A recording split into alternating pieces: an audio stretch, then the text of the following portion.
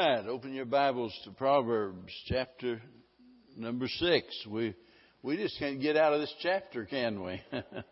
It's been a long journey, and we still got a ways to go. And I'm not going to go back and review where we've been. I suspect most of you already know, but we pick up in verse 16. The subject of this entire section has to do with sinfulness. We've already talked about suretyship and slothfulness and spitefulness. And now we get on the general subject of sinfulness. Let me just begin by reading verse 16, and then we'll look at the rest of it. These 6 things doth the Lord hate. Yea, 7 are an abomination unto Him. You know, whenever something gets out of balance, you can always expect trouble sooner or later. You can ignore it for a little while, but before long you're going to have a problem. If a tire gets out of balance, you can keep driving it, but it's not going to get better. It doesn't fix itself, is what I'm saying. And so regardless of what it is, in order to function properly, it's got to be in balance. More important than anything else you can think of is the matter of theology. When our theology gets out of balance, we really get ourselves in trouble. And that's what has happened in our world today. It's out of balance because most people have what I call a lopsided view of God. That is, whenever you mention the word God, most people automatically, the lights come on and they think about love. God's a God of love. Well, He is, but that's not all there is to God. That's why the Bible says, "Behold both the goodness and the severity of God." And they seldom ever think about God being a hater, but He is. And whenever I looked at this section and what we're going to talk about tonight, I thought, really the perfect title for this section is God's hate list. Did you ever think about God having a hate list? He's got a list of things that He hates. Now, naturally, there are a lot of other sins that could be mentioned. And, I'm not smart enough to figure out exactly why God mentioned these. If I passed out a piece of paper tonight and told everybody, said, I want you to write down 7 horrible, terrible sins, things that you just despise and what have you, that, sins that are really, really bad. And, I just wonder if our list would come out anywhere near this list. I really suspect there's some things on this list that would never get mentioned on ours. And so God's not saying these are the only things that I hate. He's simply giving us an example, and He's got a good reason for it. This is actually a well-known portion of Scripture. There have been movies actually made out of this section of Scripture, serial killers and what have you. So a lot of people know about it, but we really don't take it all of that serious. And I hope tonight that maybe something that we say or what the Lord does will help change that, because we're going to look at these sins in a bit of detail. But before we do, there's some general facts about this section I want you to think of.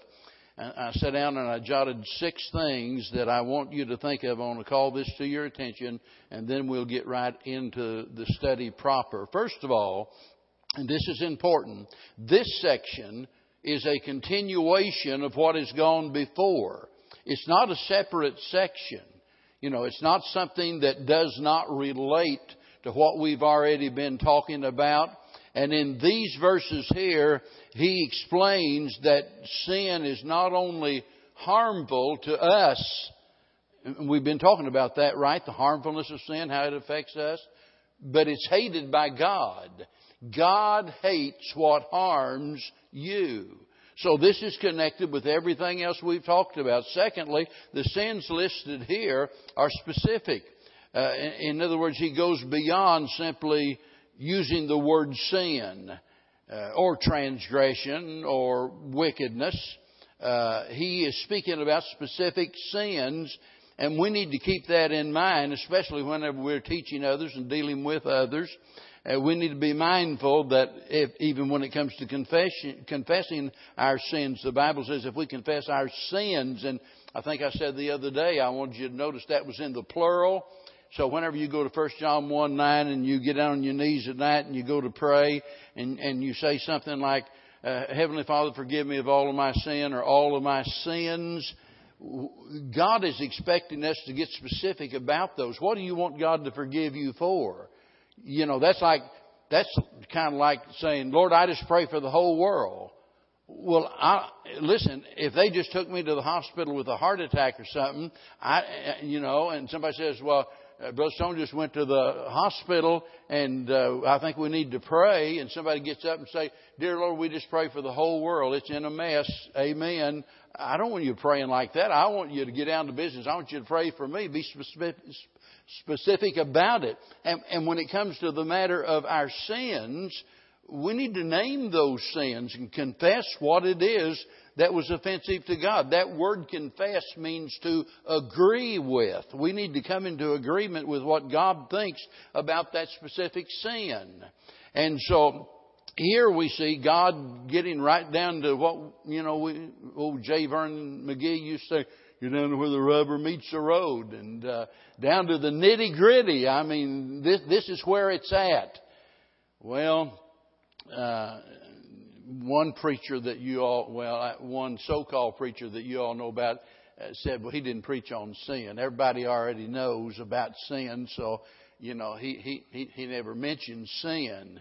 Well, you can't preach the gospel and you can't lead people to Christ if you don't preach about sin. And here the Lord's getting specific about it. Now, thirdly, notice that this list here, the whole list, the things mentioned here are associated with various parts of the body. Now, we talked about this in the last message, and here we see the same thing again, where he's talking about the members of the body, and all he's doing is showing us how that every organ of the body is affected by sin and can be used for sinful purposes. And I always think about what Paul said in Romans chapter 12, verse 1. I beseech you, therefore, brethren, that you present your what? Your bodies as a living sacrifice. In other words, if we truly surrender ourselves to God, He's going to have our body, soul, and spirit, right? And so God wants our body, because the body is the expression of us, and the body is the vehicle that we use to serve God. I think somebody wrote a song about Brandon, I think, sings one about, we are His hands, we are His feet, we are His eyes, in this world. And sin affects the various members of our body. Now, notice not only that, but number 4, it comes to my mind that these are exactly the opposite of Christian virtues. Whenever we think about, for example, the fruit of the Spirit, love, joy, peace, and right on down that ends with temperance, there in the book of Galatians, and you look at all of these Christian virtues, this is just the opposite of that. And, instead of love, you have hate. Instead of peace, you've got division. Instead of joy, you've got misery. So this is just the opposite of what we ought to be as Christians. And then number 5, all of these things are hated by God. And so we should never assume that God is indifferent toward any sin, because all sin is contrary to God's nature.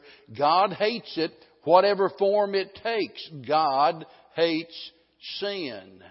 And then number 6, there are 7 sins mentioned here. Now, he starts out by saying, these 6 things doth the Lord hate, yea, 7. And in the Bible, 7 is the number of perfection or completeness and what have you. So it's like he's just rolling it up all in one ball of wax. And 7 are an abomination to Him. I just said that all sin is contrary to God's holy nature, that He hates it. And it's important that we remember that, because God's hatred of sin is not due to pride. That's not the point. Why does God hate sin? Well, somebody says, well, because it offends Him. Well, generally, whenever we think about offending people, we think about somebody that's, got a certain amount of pride, and we hurt their pride in some way, and so that is offensive to them. But God doesn't have any pride. So it's not because of God's pride. It's not because of any prejudice or personal preference for God. It has to do with God's character. It has to do with God's holiness. Because God is holy, anything contrary to His holiness is something that God must hate. Because God cannot do the opposite of His nature. God is love. That's true. God is love. But because God is holy, He has to hate that which is contrary to His nature. So sin is something that God hates. And if God hates it, we ought to hate it. Now, let's look at each one of these, beginning in verse 17. We're just going to take them one at a time and speak just a little bit about them. Number one, he says, a proud look. And remember this word abomination. That's important. That means loathsome. It means detestable. It means something that is repulsive. And it's telling us what God thinks about pride. I have a message that I've preached several times from the book of Proverbs. And just if you go through Proverbs and just look at, none of the other verses in the Bible, but just look at what Proverbs says about pride. And here's what you learn. Number one, pride provokes deity. It provokes deity. God's angry about it. God hates it. It provokes deity. It proves our depravity. We talk about the total depravity of man, that we are sinful beings. And, somebody say, well, I never committed adultery. I never robbed a bank. I never murdered anyone. I never did any of those things. But there's nobody that can say I've never had a problem with pride. And pride proves our depravity. Pride also produces dissension. In fact, the Bible says only by pride comes contention. There wasn't any pride, never be any contention. So it produces dissension, it promotes dishonor, and then it precedes destruction. It precedes destruction. Let him that thinketh he standeth take heed lest he what? Lest he fall. And that's where pride leads. Now, notice this verse though, our text, it says a proud look. So he's not just talking about pride. Notice he's telling us that pride can show in the face. I can remember, I'm sure it's been 15 years ago. That means it probably was 20 years ago. We were over to the other building. And I preached a message, and the title of it was The Christian and His Countenance. I'd never heard a message on that. I'd never read a message on that or anything. But I just got to noticing in the Bible the number of times that the Bible speaks about our countenance, how we look, our facial expressions and what have you. And I thought, I'm going to preach on that. And I did.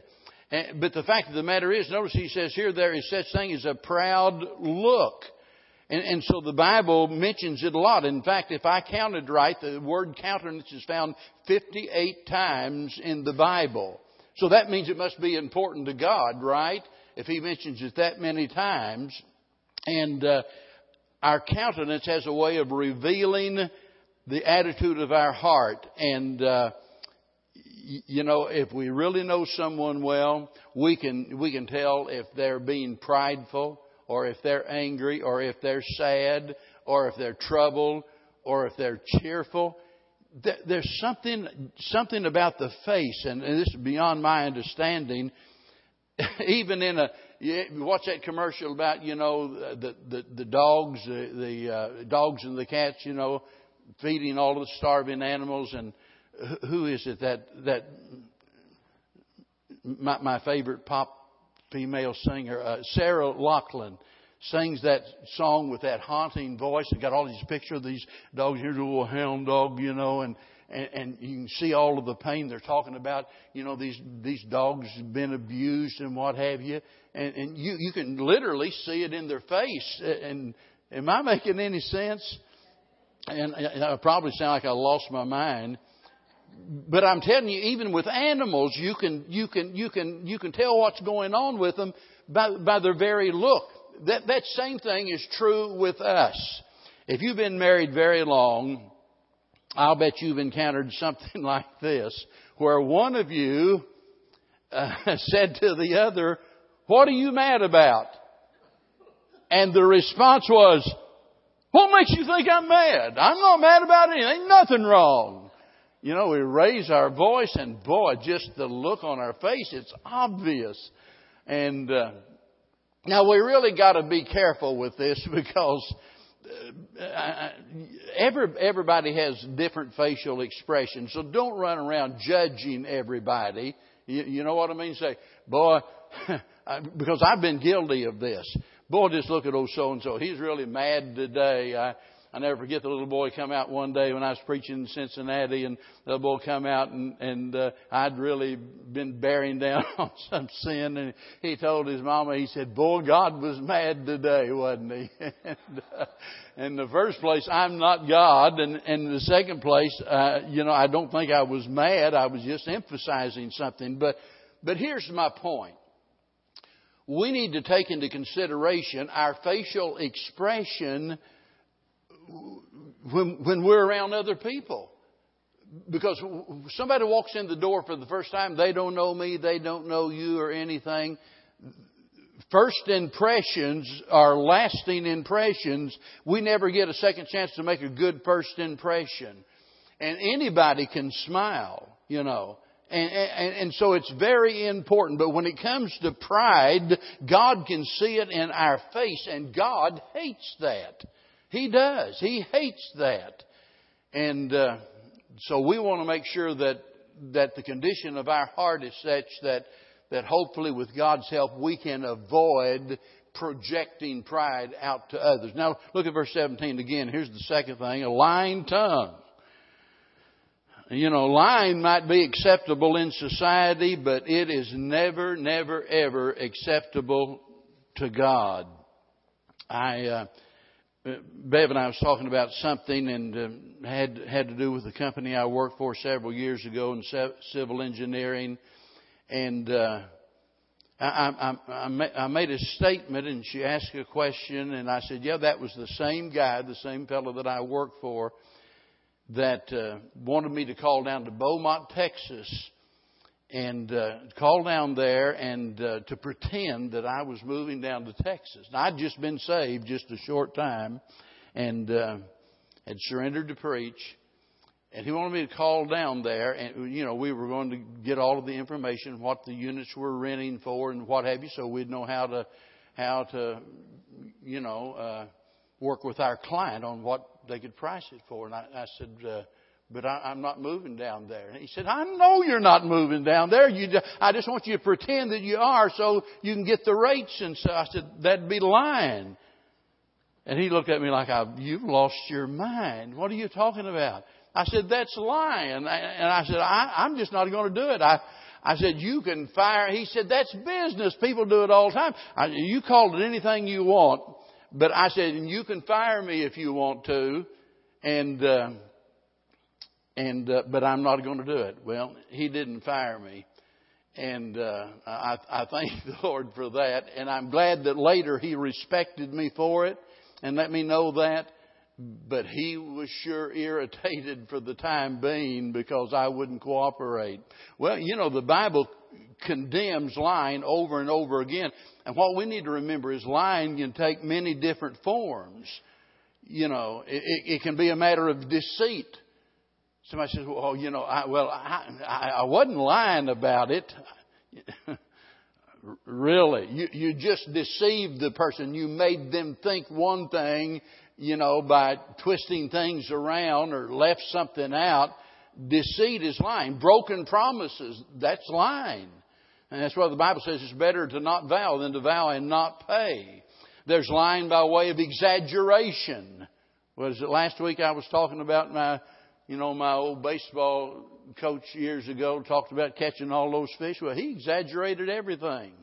And some people do that. It might have to do with flattery.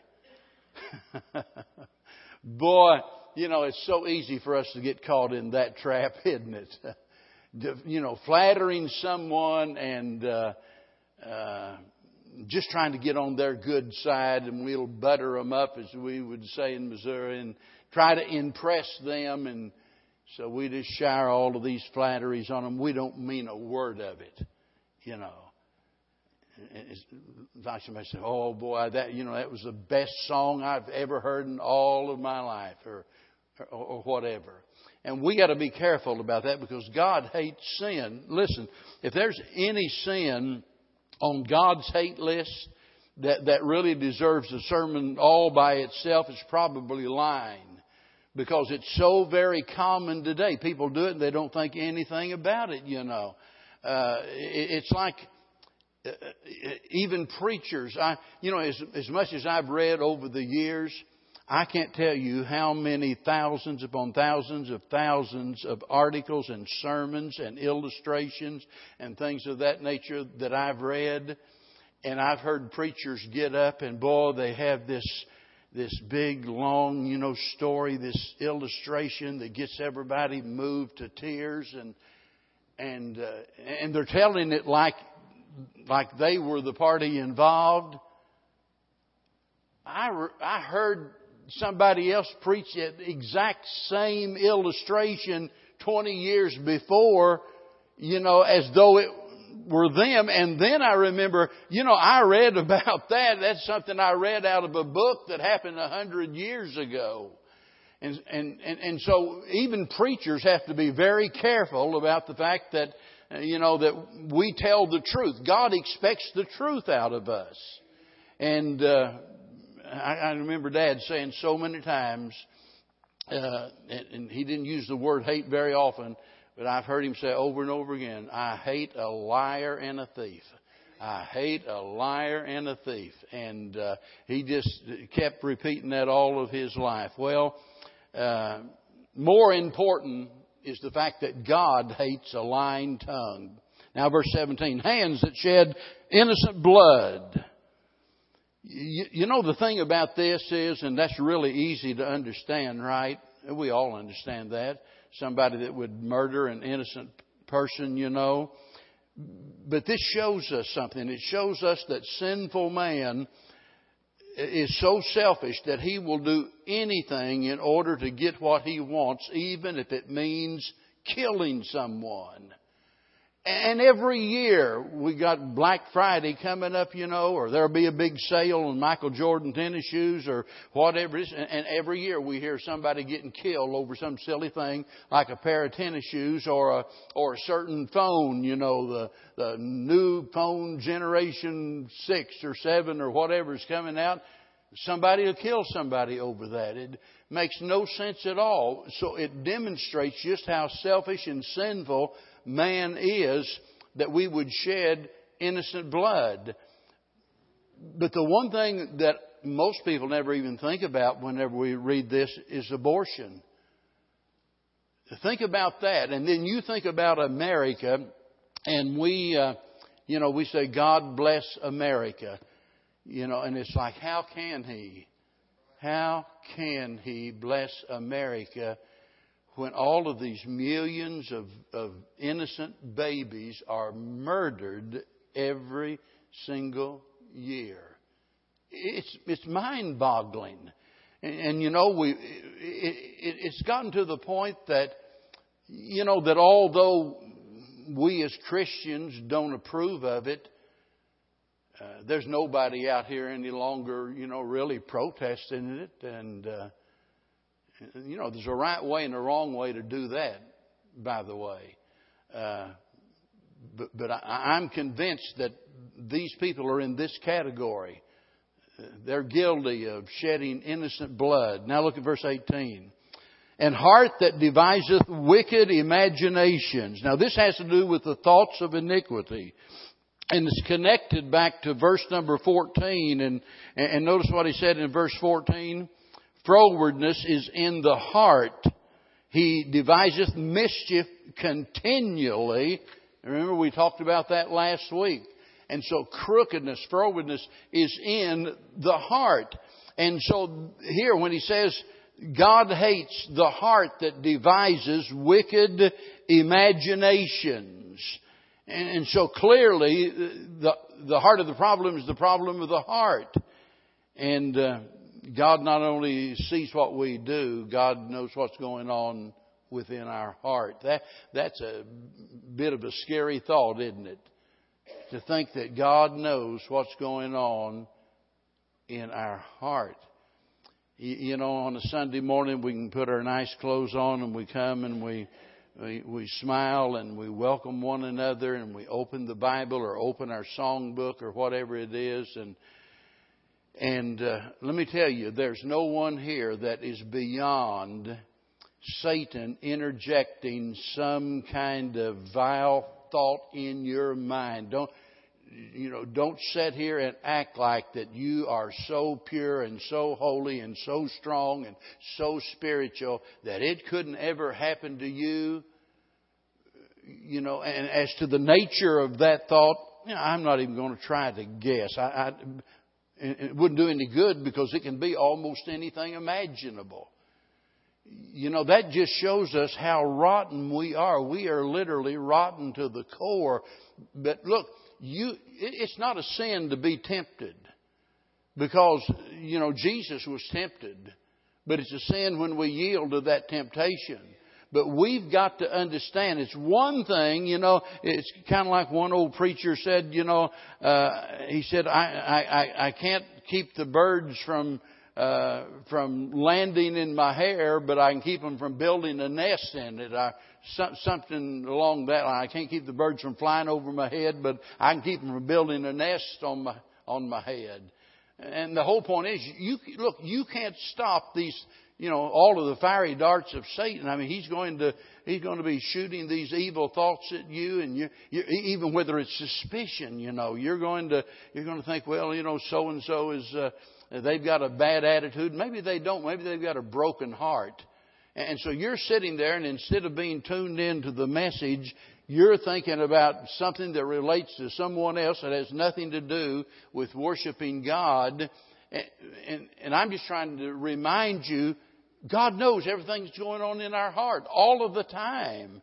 And it says, whenever we devise, notice, wicked imaginations, God hates that. That word devise indicates that this is all premeditated. We are planning it. We are plotting it. We are, you know, these wicked imaginations. See, it's one thing to be tempted. It's another thing to lust.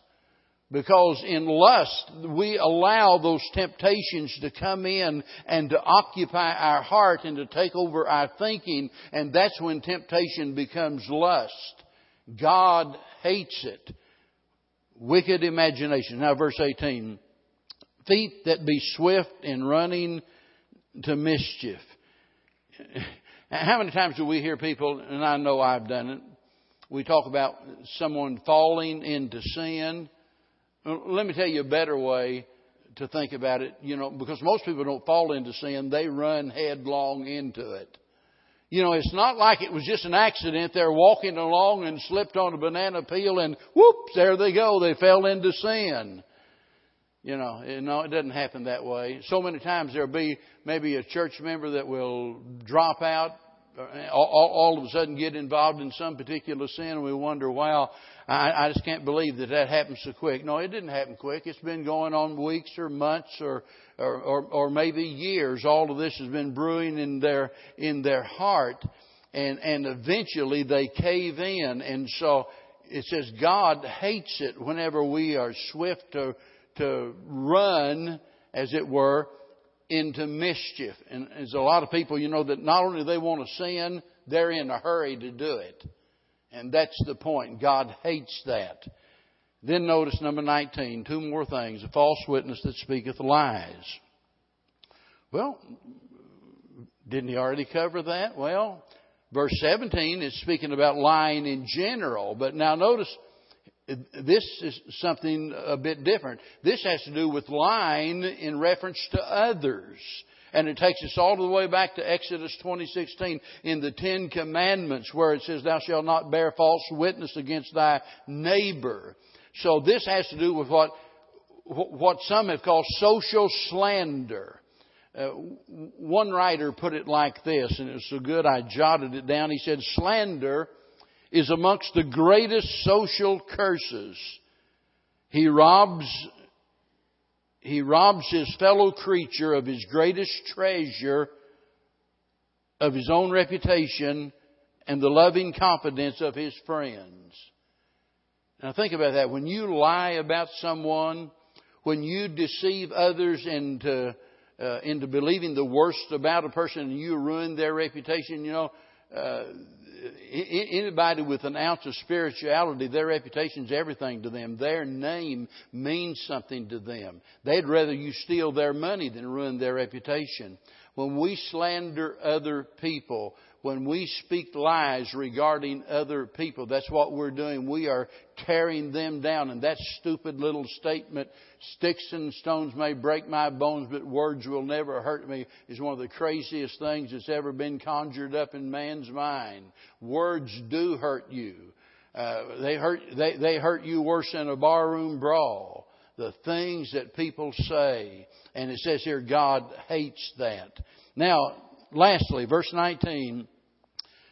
And boy, this is the one I wish I had a lot of time to deal with. And he that soweth discord among brethren. Wow. You talk about full-length sermons. I mean, this is a sermon that needs to be preached in every church in America. Now, I know that being a pastor causes me to look at this differently than most people do. Because over the years I've seen the damage and I've felt the pain that sin causes.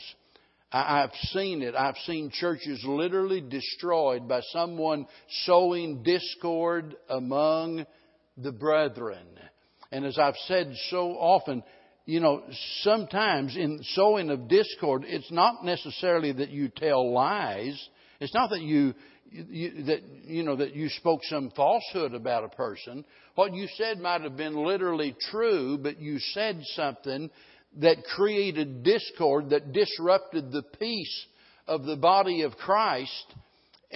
So it hinders the work that God gave us to do. Turn with me over to 1 Corinthians. We're going to wrap it up with this. And boy, if ever there were some verses that ought to get our attention, this is it. 1 Corinthians 3, verse 16. Know ye not that ye are the temple of God, and the Spirit of God dwelleth in you. Now let me stop there for just a minute, because nearly everybody interprets that to mean our own personal body. And by the way, whenever you get over to chapter 6, and he speaks about in verse number 19, know ye not that your body is the temple of the Holy Ghost? That's speaking about the individual, but this isn't. This is speaking about the church. You say, well, how do you know? Well, because if I go back to chapter number 1 and I see who Paul is speaking to, verse 2, unto the church of God which is at Corinth. This is who he's addressing the letter to, right? And so here he says, know ye not, talking to the church, know ye not that ye are the temple of God, verse 16, and the Spirit of God dwelleth in you. Now get this. If any man defile the temple of God, him shall God destroy.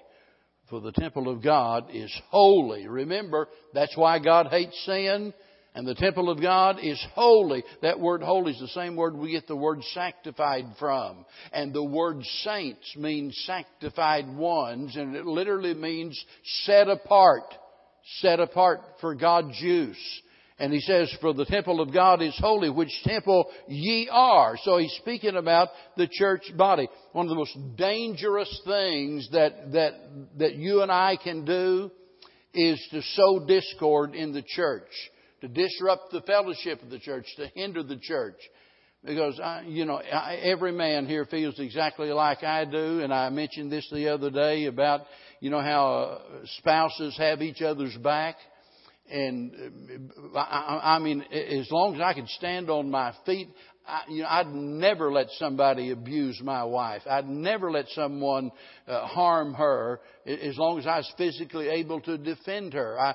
Because you hurt her, I'm going to be more angry about it than if you hurt me.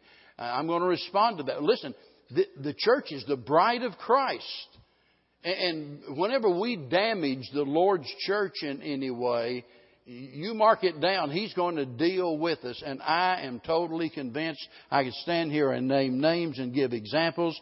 After these I've lost what year is this? 48 years now of preaching. After all of this time, I look back and I just with all of my heart, I'm convinced that I know people that died prematurely. And if I was at liberty to share with you the stories, you would agree. They died prematurely because of the harm they did to the Lord's church. It's like one old-time writer or preacher 100 or so years ago. He said, I would rather take forked lightning in my hand than to speak evil of God's people. And boy, I mean, that's the way we ought to feel. Whatever we do, that we do nothing to create strife in the Lord's church. These things God hates. They are an abomination to Him. And if He hates it, we ought to hate it. We love the sinner, but boy, we ought to hate the sin. Thank you so much for being here tonight.